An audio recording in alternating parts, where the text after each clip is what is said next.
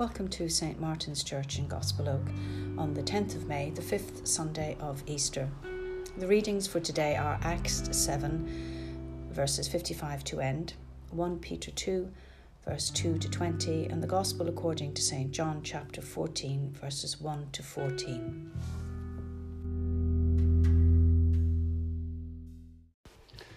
In the name of the Father, and of the Son, and of the Holy Spirit. Amen.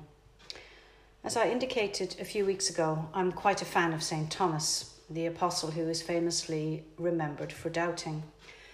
For me, Thomas seems to be quite a practical and logical person, someone who desires proof, someone who is realistic in his approach.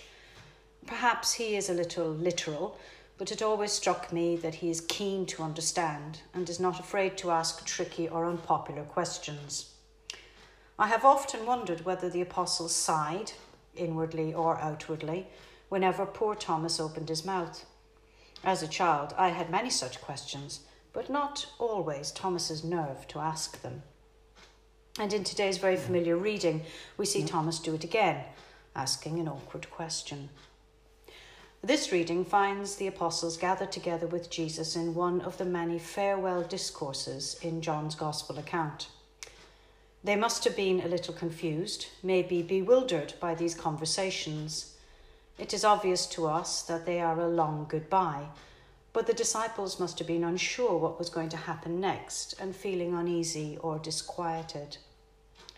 We know that although they have been close to Jesus, hearing him teach, watching him heal the sick, they have still not quite grasped his message. They are still expecting a different kind of Messiah. They are, as one writer puts it, adolescent in their understanding of Jesus' ministry and mission, longing for a worldly ruler, a prince, someone who will usher in a time of peace and justice for all in the here and now. They are not prepared for his arrest, his imprisonment, his scourging, his ignominious death on a cross, the death of a common criminal. And it is not only the death of Jesus they will have to bear. It is the death of their dreams, their hopes, their vision of what the future was to be. They will need to go through the suffering of the cross before they see the empty tomb. They will need to be frightened and scattered before they can come together to proclaim the risen Lord. It will be some time before the dawning realization that his death is not the end. It is the beginning of his risen life amongst them. Perhaps this is why this particular reading is often read at funeral services. Indeed, it is my experience that it is the most popular reading. Jesus' patient description of his Father's house as one in which all will be safe with him is possibly one of the most comforting words uttered during his time on earth. This domestic image resonates with us, providing hope, security, and longed-for rest.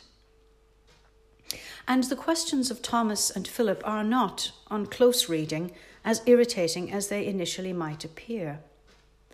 Because we might want those answers and assurances too. True, they break the rhythm of Jesus' speech, but isn't it wonderfully comforting to hear those questions from people who actually share Jesus' life? Just as we often do, the disciples are thinking literally, worried about the location that Jesus is going to and how they will get there. Jesus tries to assure them that wherever he is, they will never lose that bond of intimacy that he has forged with them, because he loves them. Just as the sheep are kept close to the Good Shepherd, he will be close to them. The relationship is not ended, but changed. This point was made to me with wonderful clarity a few years ago when my own grandmother died. We were very close indeed, and I still miss her. Shortly after her death, I met with my spiritual director, a wonderful Anglican nun, who immediately challenged me when I described one aspect of the loss I was feeling. She is not gone, she said firmly, but the relationship has changed, and she is with God. Jesus says, "Do not let your hearts be troubled." It is written in the imperative, it is a command telling the disciples to stand firm no matter what happens, even when their courage leaves them, even when, like Peter, they do things they are ashamed of. And he will not leave them to stand firm alone. They will receive the gift of the Holy Spirit, whom we also call the Comforter.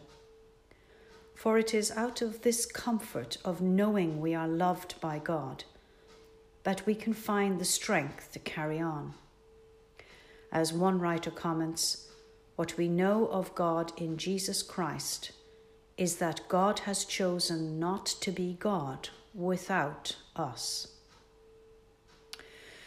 There has been much over the last few months to trouble our hearts. How wonderful then to listen to Jesus as he tells the disciples and us that we will not be separated even in a time of difficulty. That the God who exists in relationship, the relationship of love that we call the Trinity, makes space for others to join with him in his life. And that we are all invited.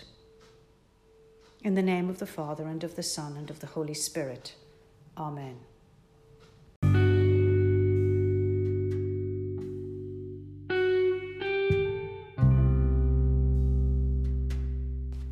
Thank you for joining us at St. Martin's Church in Gospel Oak.